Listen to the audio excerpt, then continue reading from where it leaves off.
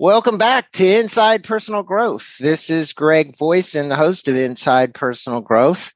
And joining me from, it's Virginia. What's the city again, Don? It's Wise. Wise. That's what I thought. I just wanted to make sure I had you in the right spot. Is Don Green. And Don doesn't probably need a lot of introduction because he's been on the show many times, and you have 39 books to your personal authorship. Is that correct, Don? I don't know who counts those things. Well, that's what it says out there on the big Google internet is 39. Yeah. So whatever the number is, it's a lot. And he is the executive director of the Napoleon Hill Foundation. And for my listeners, if you've never been to the website, go to naphill.org. That's where you can learn about the courses. You can learn more about the books. You can learn about the foundation. And Don is a consummate learner. And I'm going to let the listeners know a little bit about you, Don. He's an American business entrepreneur, having built successful savings bank, a real estate enterprise, and a host of other small and successful businesses in Southwest Virginia, prior to the latest career with Napoleon Hill Foundation, which has been for quite some time. As the CEO of Napoleon Hill, Don has energized the works and flamed the authors and hosts new books and noted authors, demonstrating how the principles of the late Mr. Hill worked to advance the individual and network in other areas around the globe. He's demonstrated a unique determination to expand the knowledge of Napoleon Hill's work, motivational work, and moreover, Don is a new global social entrepreneur. He's become one of the leading evangelists for entrepreneur self-help through and propel utilization of Napoleon Hill's keys to success and Think and Grow Rich. I could go on and on and on about Don. We were going to learn more about him here myself, but he has been a mentor to me and somebody that I honestly respect and I with tremendous admiration. And I think every author out there, many of the people that are in the personal growth and self-help arena know Don Green. And so, Don, that kind of leads me to this. In the introduction of the book, you briefly explain the history of Napoleon Hill. Can you tell a bit about the history and how you became involved as the executive director? Just prior to popping on here, you were telling me a little bit about the story in W. Clement Stone, and I thought that was interesting because I didn't know the connection myself. So tell the listeners a little bit about it. Yeah, Greg, my dad was an underground coal miner, and we didn't have a lot. We didn't have running water in the house until I was in high school. We didn't have a bathroom in the house until I was in high school. So but I had a good work ethic I got from my family. But I love to read. My mom used to tell me, she said, if you don't quit reading so much, you're going to go blind. And I think I lay the book down a little while. But, I read everything. I read biographies and I got inspired. And we didn't have books in our home. I had a Bible. But we had a tremendous library. And in fact, I support them. And we have nine offices local, really, really good for a rural area. In fact, I took 9 books by, and the little lady just retired as a librarian of those 9 branches. Retired. She was in my class when I taught it back in 1990s. So I should have been retired too, I guess. But I just love to read. And of course, I read Hill, and he was from this area, which enthused me even more.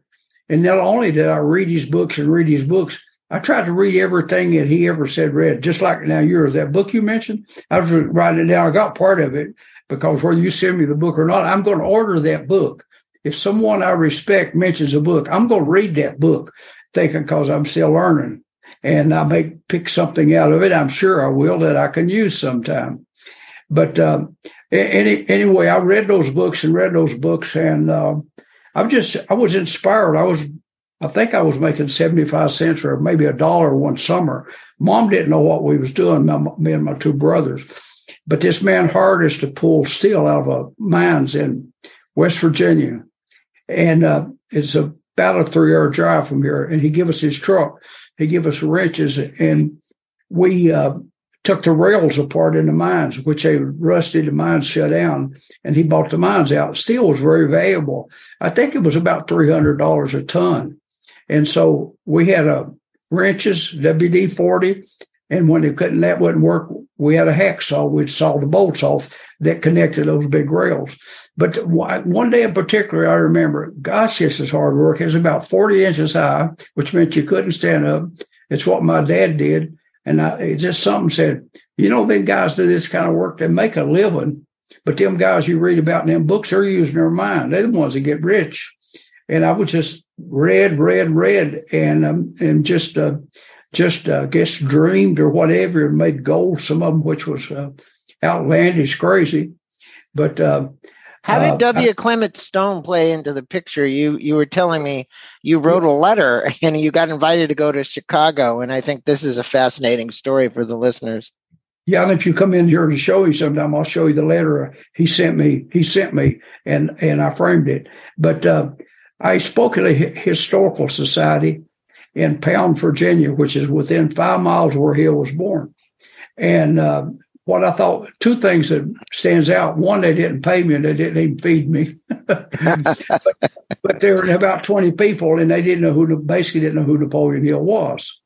So it's about a 15-minute drive. So when I got back home that night, I took a pad off my nightstand, and I wrote a letter to the foundation, and they were in Northbrook, Illinois, a suburb of Chicago, I think. And I told them what I was doing.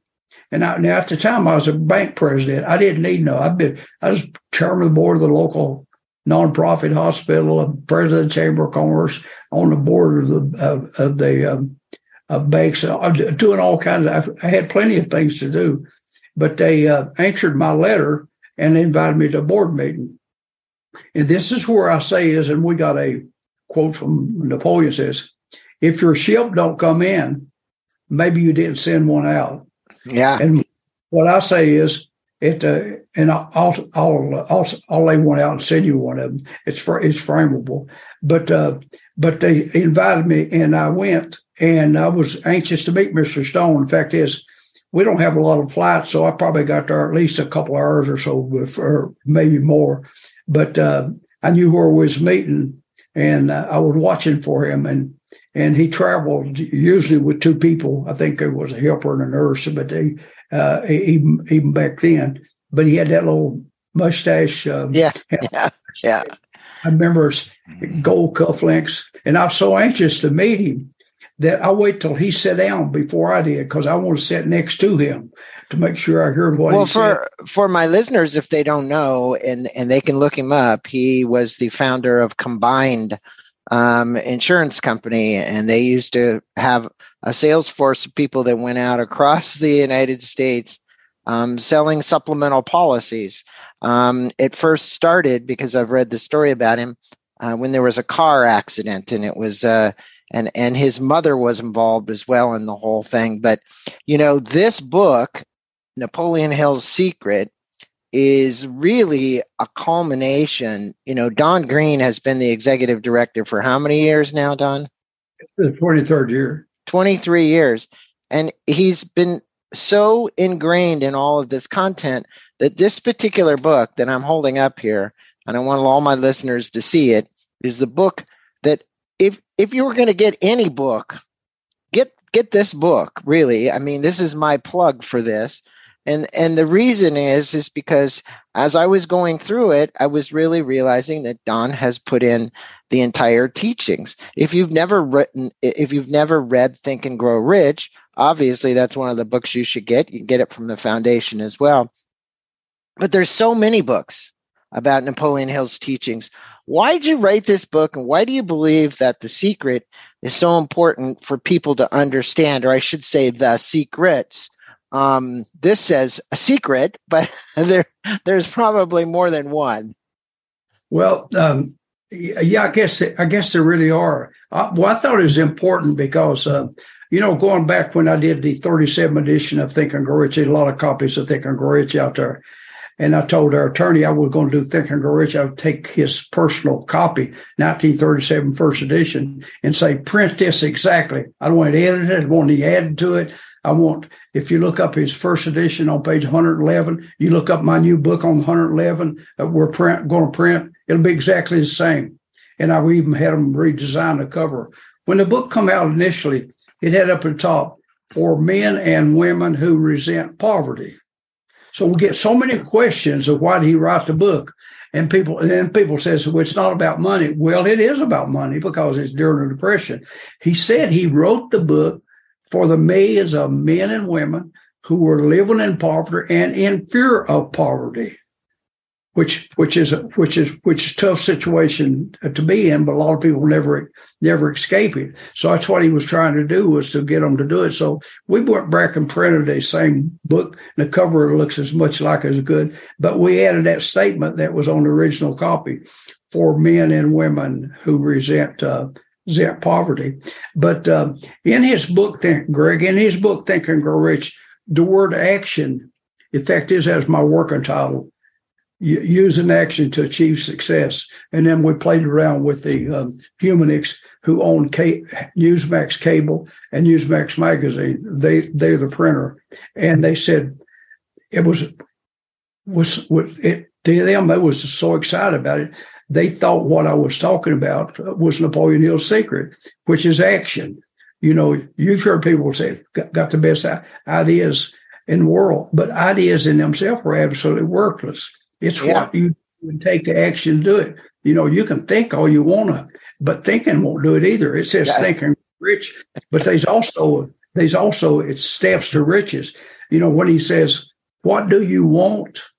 Next one is, what do you plan to give to entitle you to what you want? That seems people want to skip that. They know they want a lot of money. They want this or they want that. But, you know, no matter what it is you want to accomplish it. For example, if your little boy comes along and he's 10 or 12 or 14 or somewhere along there and he wants to be a doctor, he's got to start making plans for it. He can't just keep thinking about a doctor. He's got to finish school. He's got to make decent grades. He's got to take biologies and the sciences and whatever. And that's the plan. But then it is the execution or the action. And so many people, and what I know what holds them back is fear. Basically, it's fear of criticism. Said, Greg, what do you think you mean you have your own magazine? Are you crazy? You don't know nothing about putting a magazine together. Just forget it. Your people's going to make fun of you. You're going to fail, and then you're going to look like an idiot. Yeah. And so you listen to those people, and you're kind of looking behind you and see who's watching you. You know. Well, it's a lot, Don, about a PMA, positive mental attitude, and it's also a lot in your chapter called Dreaming Big and Small. You speak about the power of imagination. And, you know, they're probably, and I think I've told you this before, when I was 7 years old, I got to meet Walt Disney. And to me, that was like, there was a person who honestly, you know, I didn't get to spend much time with him. It was very short. I got to shake his hand and say hi. But I was so taken by what he had created, the world he had created through this imagination. You say imagination is a skill. A lot of people don't think that. It's like driving a car or learning multiplication, you said in the book. What is the secret to developing both our synthetic and creative imaginations, as you said it in the book? Well, we did an interview last night on imagination, and of course, most all of the things come about as synthetic imagination. In other words, simply taking something and improving on it, making it better, making it more accessible, making it cheaper, or making it last longer, adaptation to it.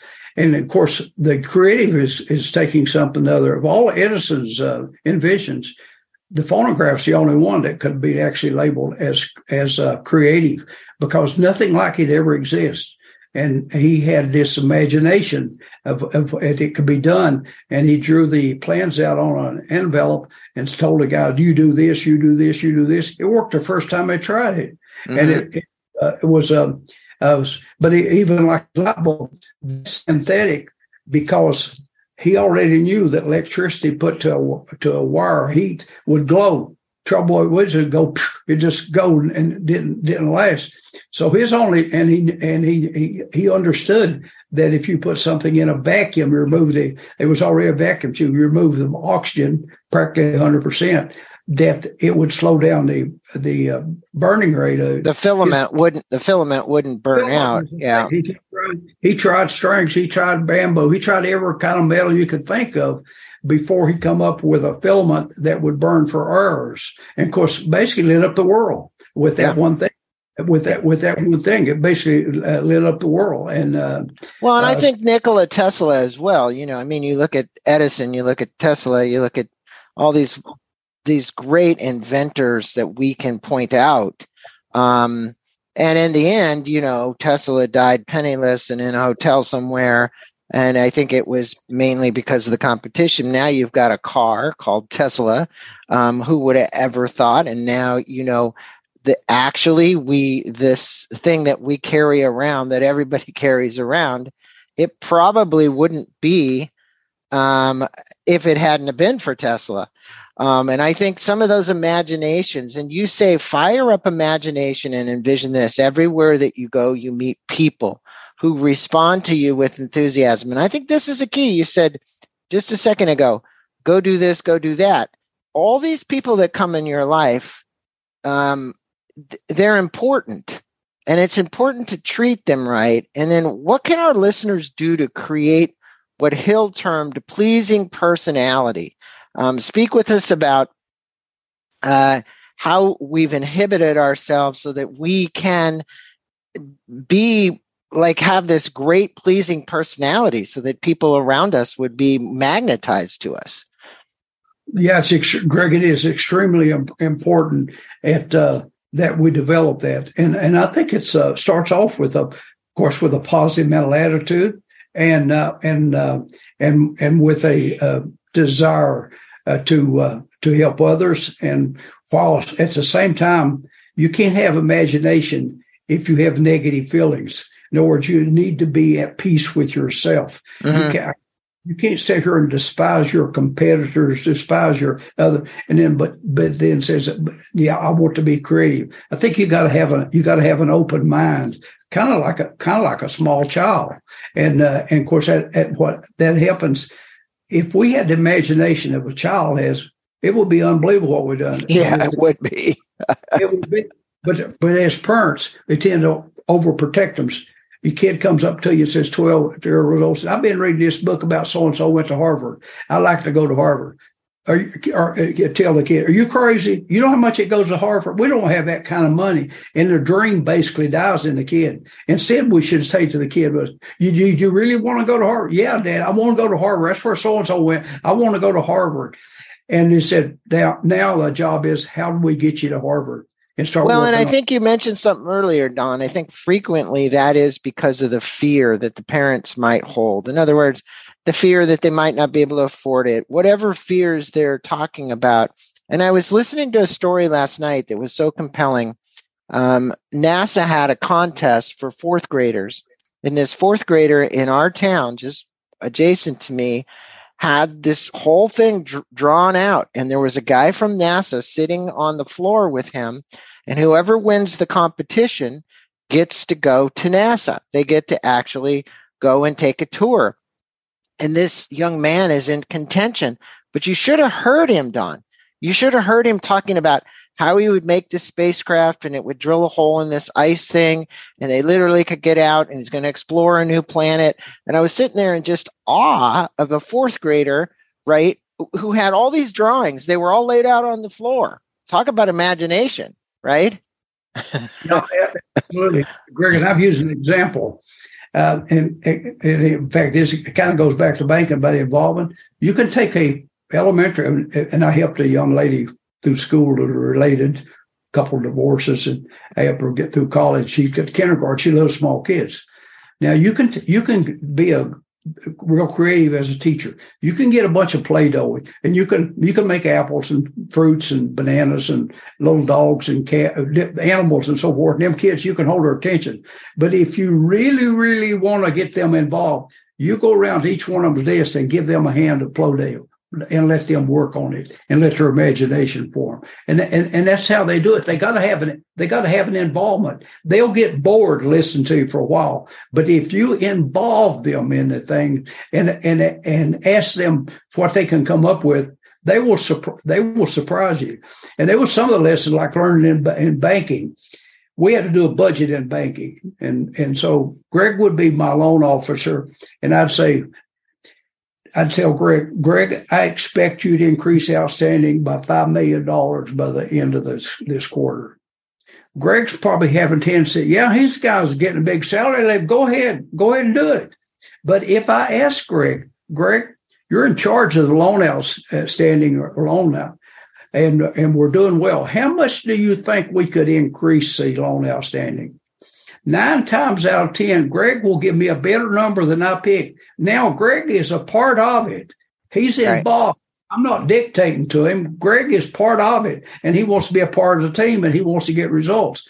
I don't know why that's hard to teach or what have you, but you're not much of a leader if you go around and say, you're going to do this, you're going to do this, you're going to do this, you're going to do this. You can't stand over and watch them. You're going to be walking away. Yeah, that guy, he's making a big salary. Let him go ahead. He think he can do it. Go ahead.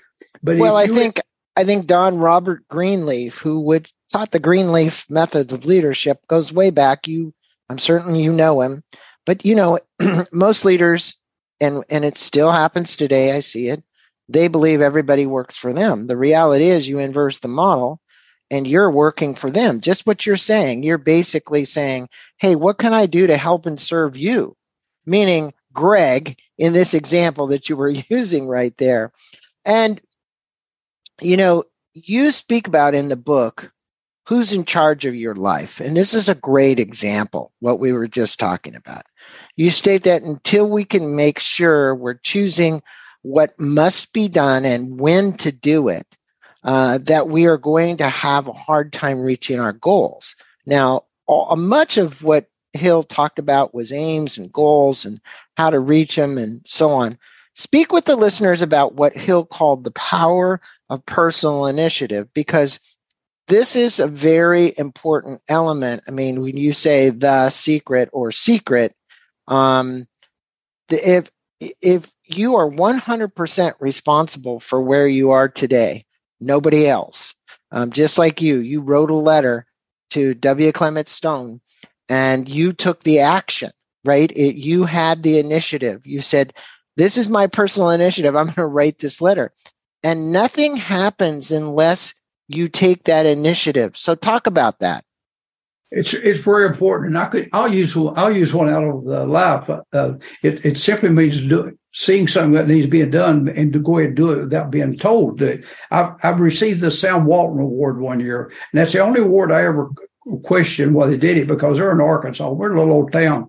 And so I actually got into touch with them. I got the Sam Walton Business Award, and it was for community service. I got a Sam Walton book. I got a Sam Walton Walmart cap, and of course, being a Walmart stockholder, but that had nothing to do with me getting the award. So I asked them, and they said it was due to the work that I did and the nominations that got coming in. But Sam told a story. He liked to visit all of his stores. And he visited one of his stores, and he's with the manager, and there was some junk or something or other, trash around where you go out to checkout. And he told the manager, he said, that needs to be cleaned up. And he said, oh, we got a guy that does that. He'll come by after a while and clean it up. Sam just turns around, walks towards the back, and asks them for a broom and an employee for a broom and a little, and Sam goes and does it himself. Now, do you think he taught that guy a lesson in personal initiative?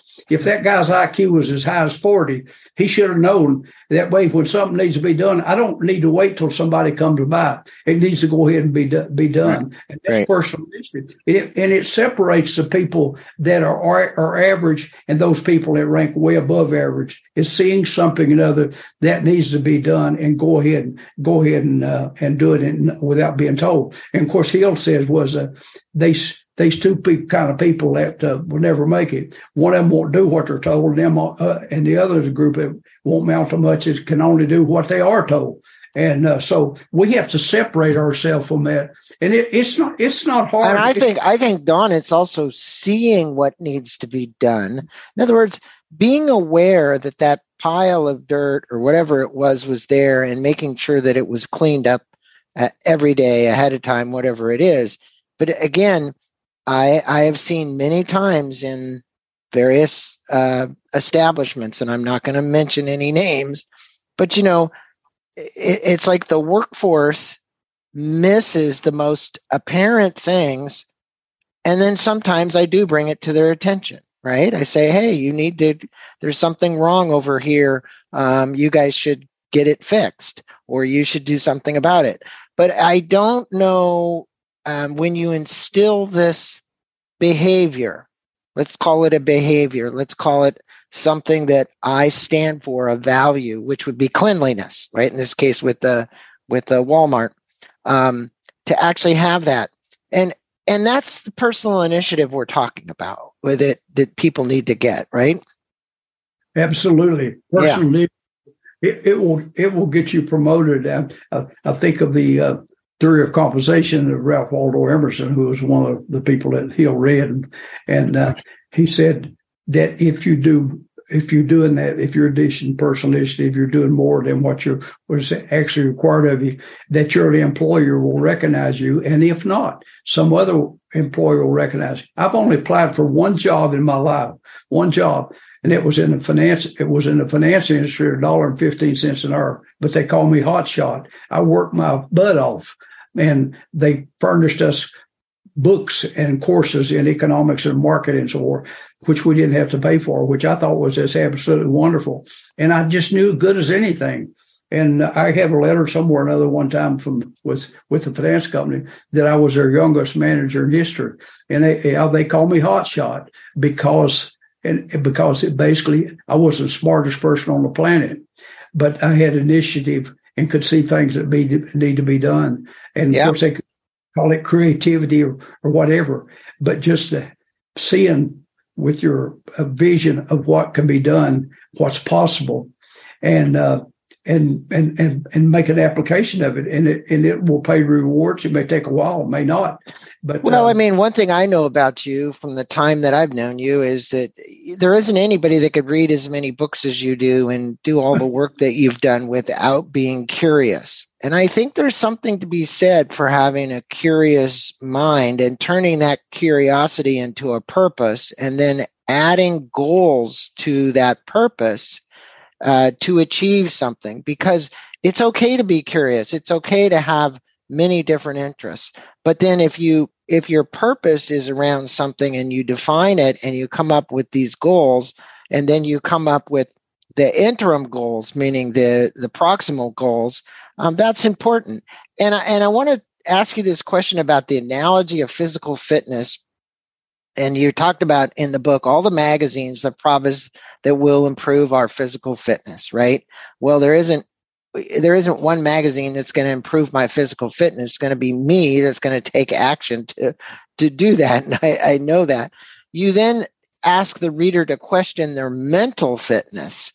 And I think that's where I'm going with this question of like, who's in charge? Speak with the listeners about mental fitness and the principle of concentration, because, focus is for free. And you know that when you concentrate and you get focused and you get laser focused, that's when you accomplish something.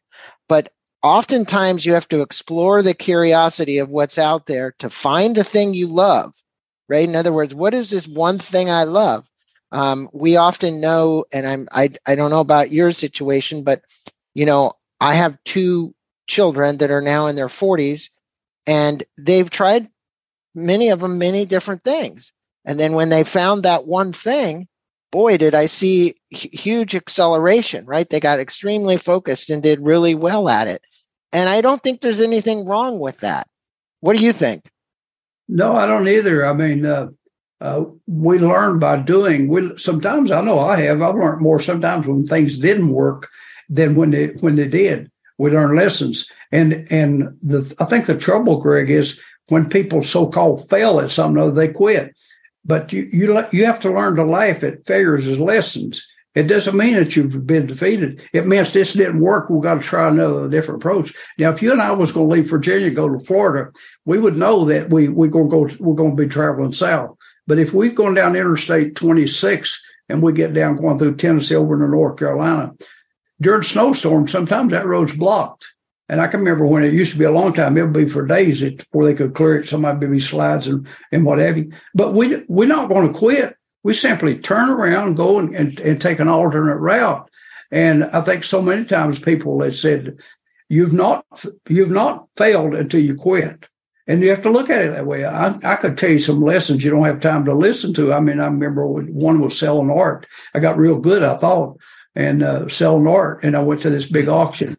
And I had about 10 or 12 Russian paintings, which it was a guy that did the movie set for War and Peace. And I'd done real well with them. I didn't need the money. I just, it was Bethesda, Maryland, Sloan Canyons. They serve you wine, cheese, and people were dressed fancy and so forth. And my name's in the book and got them pictures and all. And them things started selling. Some of them sold for less than what I paid for. And I said, Don, are you stupid or what? All I had done was put a minimum price in it. If it didn't sell, I could send my painting back. But it was a process. But I didn't quit. The next time I shipped something off, I had to determine what I wanted for at a minimum price, or it didn't sell. But, I didn't quit. But it never come up before. Things always brought more than what I imagined. And I said to me, sold through Sotheby's. And I just love the process because I was giving the money away. It wasn't a money thing. It's just a process of doing it. But then that one, I did that one and I said, boy, Don, you look stupid. But I didn't let it bother me. I thought it's kind of funny. I didn't lose my shirt or nothing, but I didn't get the money that I thought I anticipated getting on some of them. But anyway, it was a lesson learned. But it's experience.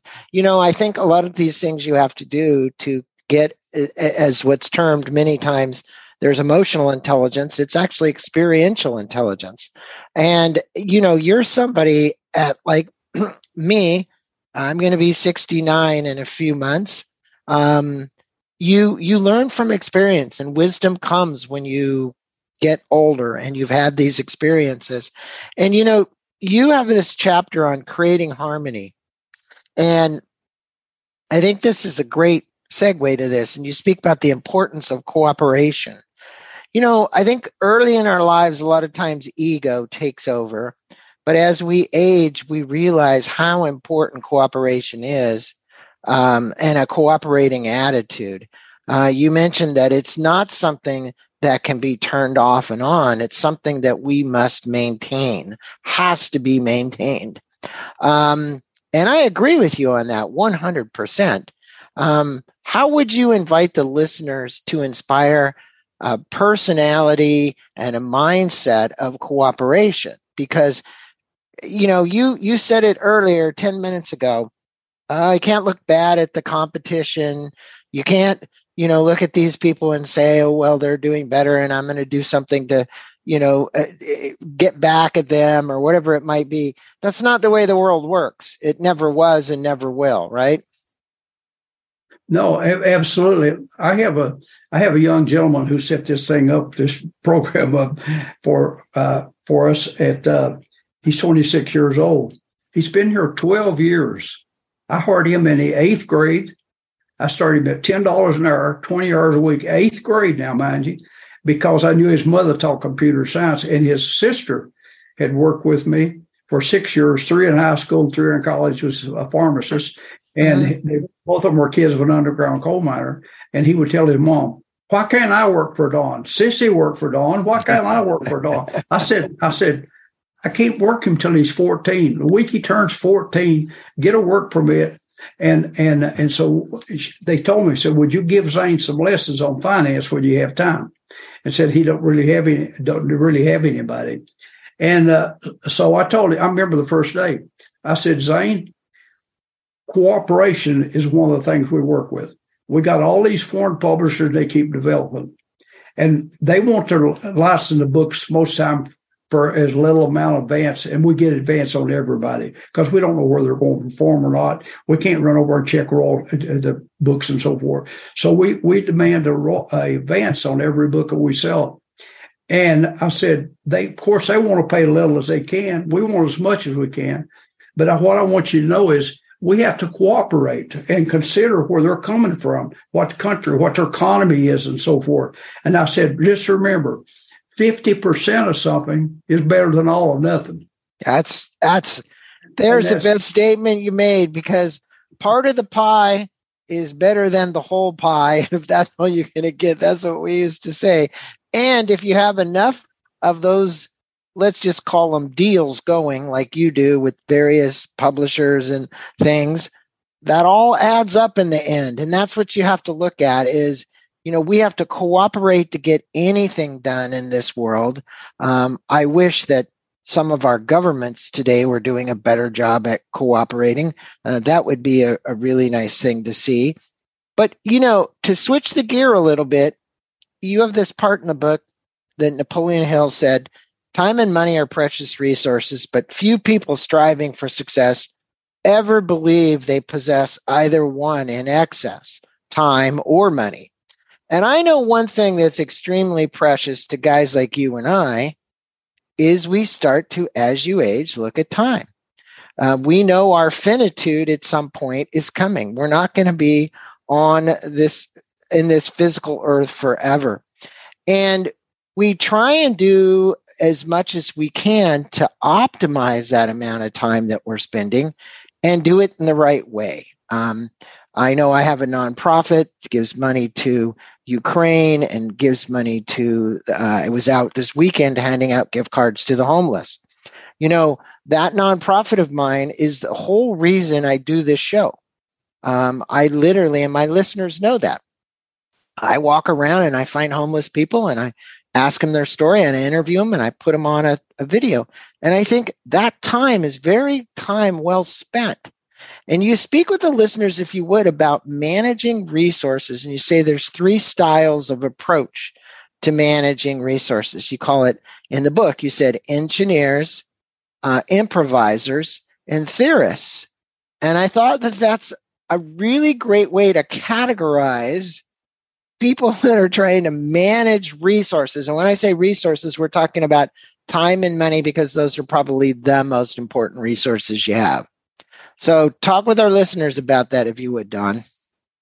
Well, all of them are important, and we can, I call it creating a legacy in different manners. I don't have Bill Gates' money or Elon Musk's money, but I do have some things that I can offer, the lessons that I've learned. Like today, I'm having lunch with one of the students and a professor. One of the students wanted to meet me. She had taken our course, and she wanted to be able to go make presentations to the local high school classes and so forth about the importance of the material that she had learned. And she wanted to meet with me and have conversations. So there's a lot of ways they can contribute. And you mentioned Ukraine, and when you get through, you can send me a link or something, or a text or what it is. I love what's Ukraine. In fact, is we have licensed a book in Ukraine just recently. Do you have books in Ukraine? Oh yeah, I just licensed Outwitting the Devil. We've done several. Thank God. I praise you. Thank you for doing that. How many do you have over there now? I'd have to look and see how many different ones we do, because we've got about 500 publishers. But we license in Belarus, Estonia, even like Macedonia. You learn so much. Like Macedonia, it's a little landlocked country, but it's the oldest country in the world. And I'm not going to teach the Bible, but in Corinthians, Paul, after Christ was crucified, he had a call to go to Macedonia and to evangelize, and probably no doubt spread Christianity to. I don't think we'd have Christianity exist today without Paul. But and people come and visit me. Now, I'm not going to make a lot of money from Macedonia, but I think I'm doing a service. And when that book comes in, and that's what you can see on these shelves, them are all foreign books. We got a sampling of different countries, because we asked for 2. I still get a thrill out of getting a book from Macedonia or Ukraine or somewhere. And the only thing I can tell, I'd open it up, and it's got our copyright in English, or it should have. And our attorney asked for our copyright to be shown in the front of the book. And that's the only way we got checking if it got copyrighted. And you don't throw them away. I get boxes of them, get full. Well, it's interesting you say that, because I'm working on an initiative, and I'll talk to you about it later. But real quickly, we know that all of Ukraine is going to have to be rebuilt afterwards. And all these small business people who are really want to start working to do that. And I'm working with a man in Poland. Now, that's how my money gets filtered. I'm buying bicycles for the kids that literally are displaced from Ukraine, and they end up in apartments in Poland. But they come with nothing. And so I've made a great contact in Poland. I've known this man for very long, and he's buying bicycles and things for the kids. And the important thing is that, that we're trying to do something to impact someone else's life. And I want to go back to this because people out there have time and they have money. And you can, I just gave money to the Mercy Ships because I think they're doing good work. There's a lot of charities we can give money to, but we also can give time. And I think the most important thing, one of the precious resources was, because you've been an executive director of your own of the Napoleon Hill Foundation, but you've also done other charitable work, is, they call it time, talent, and treasure, right? We always say that. And I think time is one of the most precious resources you have, but it's also one of the most precious resources you can give, right? Absolutely. I mean, for example, my mother lived to be in her 90s, grew up during the Depression, and we eat well, but she lived alone for about 15 years. My dad was an old underground coal miner, crippled up. She lived alone, but she didn't just hump up.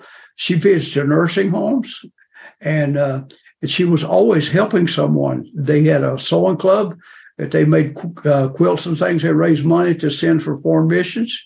And she was a lot of, and she had a schedule of visiting a nursing home, and she was still driving when she was 90 years old. Wow. And she didn't have the money, but she had the time. And for example, I know she had a neighbor that worked in the mines, and he got injured. He got on opioids, and then he sold some. And they got him, and he served, I believe, 18 months.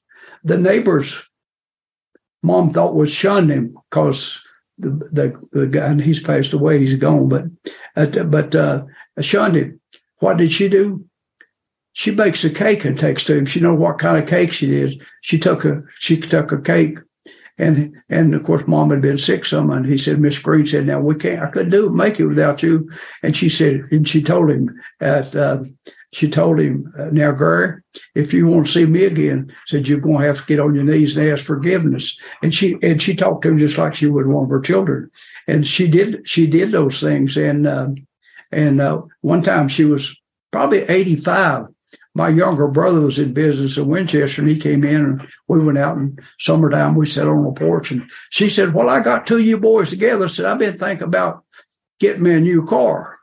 And my younger brother said, well, Mom said, that one you got, why, it said last you. And I said, Mom, you got the means. I said, why do you want to get a new car? Well, the one I got's kind of little, and I thought if I got a station wagon, I could take more people to church. There you go. That is a wonderful, that's really good. Go ahead and get that. You go ahead and get that vehicle. And we should get her a van. You need to get her a van, right? Yeah, she could take a few more than what she could get in her car. Well, we do live in a world where there is this need for compassion right now and understanding. And I was listening to the story about the devastation of the tornadoes in Mississippi.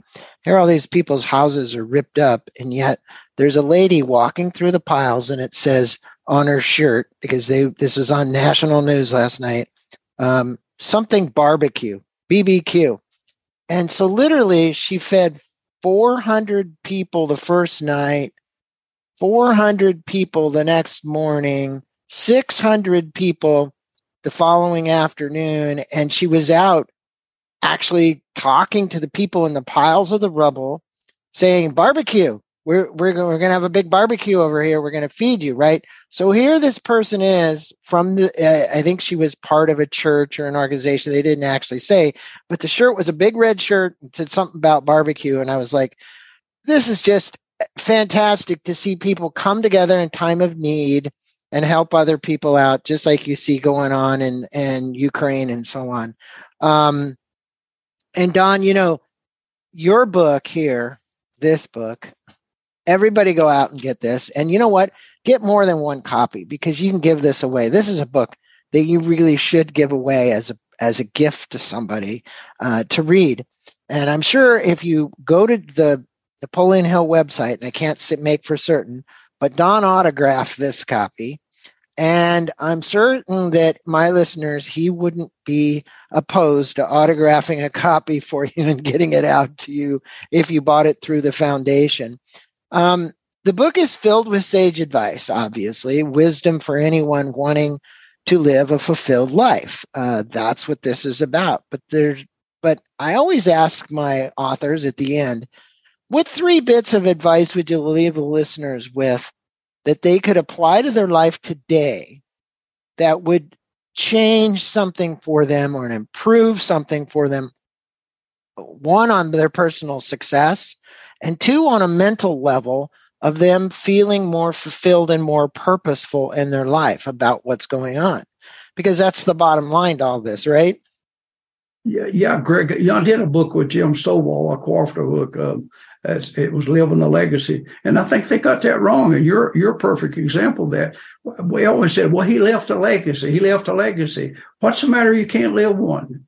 I want to see some good. It's happening while I'm here. Send the kids to school and the different things I can do. I don't want to have to die and leave the money and say, well, this goes to this or this goes to that. Why can't I do it while I'm still here? We're gonna. Yeah. And I always equate it when you talk about helping. But to the degree that you do is, the story of the little boy throwing starfishes back into the water on the beach. Yes. He said, Sunday's millions of them. Said, you can't save them all. He said, it matters the ones I throw back. So no, we can't help all those people in Ukraine. But the little kid gets a bicycle.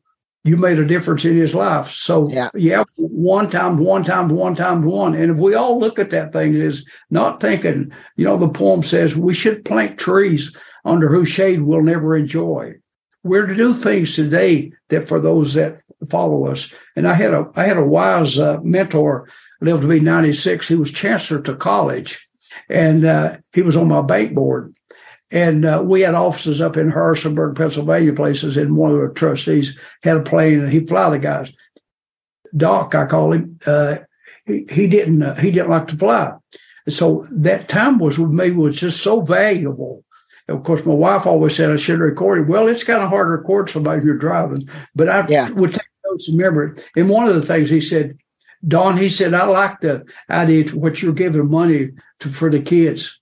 He said, a lot of people want their name put on a building, but he said, you know how the colleges are. Now, he's chancellor. He's the guy in charge.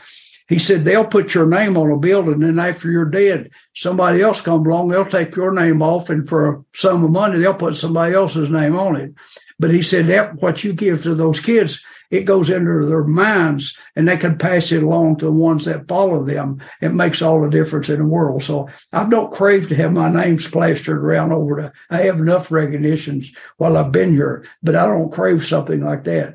But to know that I've helped hundreds and hundreds of kids go to school, and a guy did a book on me. He interviewed 101 people, and Zane, my assistant, said 12 of them were students, and it was not a book to be sold. It's just a book he composed, and it was a wonderful book of advice from 101 different people. I never told him who to interview. He almost had it done before I knew it. Well, you know what I'll do? I think I'll put this up at the blog. You'll download. I got a magazine article that came out about Don.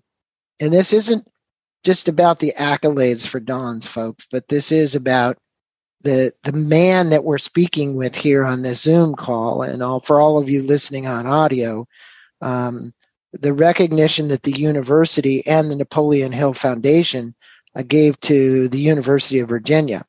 And the amount of proceeds that you've given for scholarships is just amazing. And I just want to commend you, Don, for the work that you've done at Napoleon Hill, and also the gifts you've given to the university in the way so that you can educate more kids. And I love what you said, because, you can lead a man to water, but you can't make him drink, right?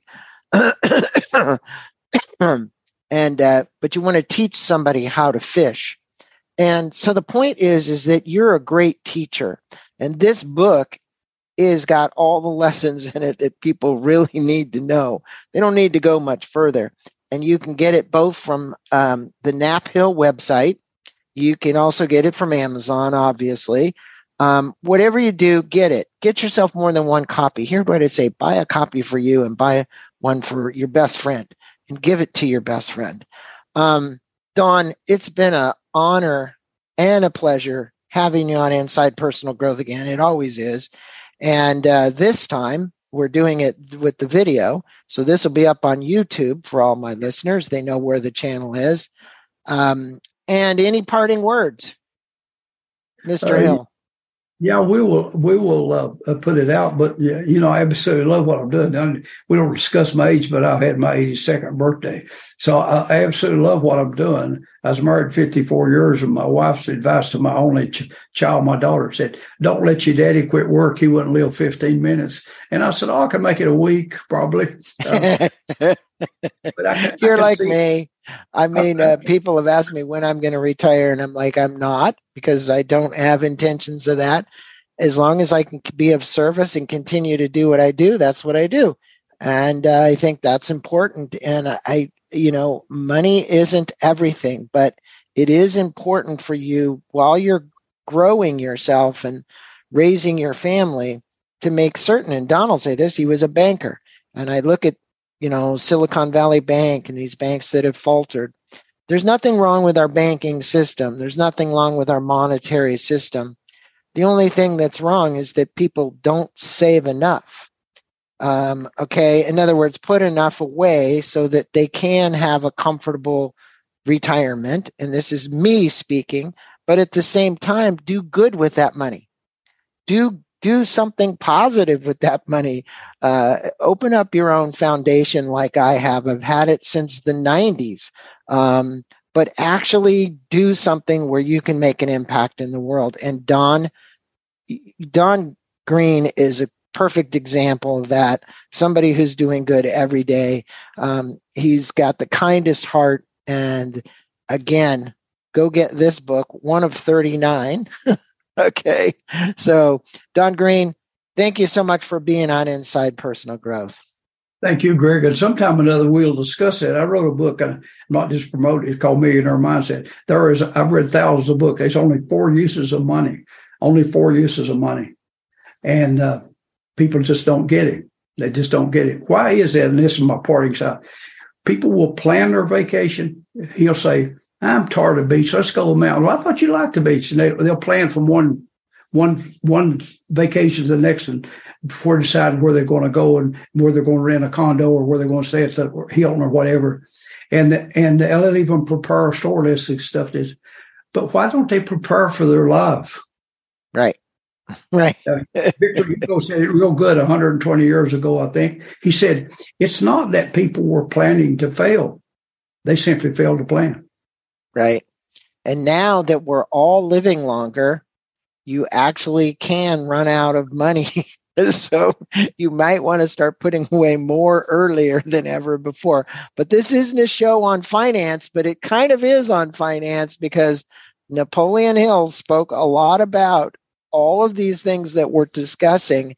And the foundation, if you go to the foundation, naphill.org, you're going to find courses, you're going to find content, you're going to find books, you're going to find all these things that would definitely make an impact on your life for the positive and make your life more rewarding and fulfilling. Thank you, Don Green, for being on Inside Personal Growth. Well, it's my pleasure. I just love doing it, and maybe again for too long. We will. Thank you for listening to this podcast on Inside Personal Growth. We appreciate your support. And for more information about new podcasts, please go to InsidePersonalGrowth.com or any of your favorite channels to listen to our podcast. Thanks again, and have a wonderful day.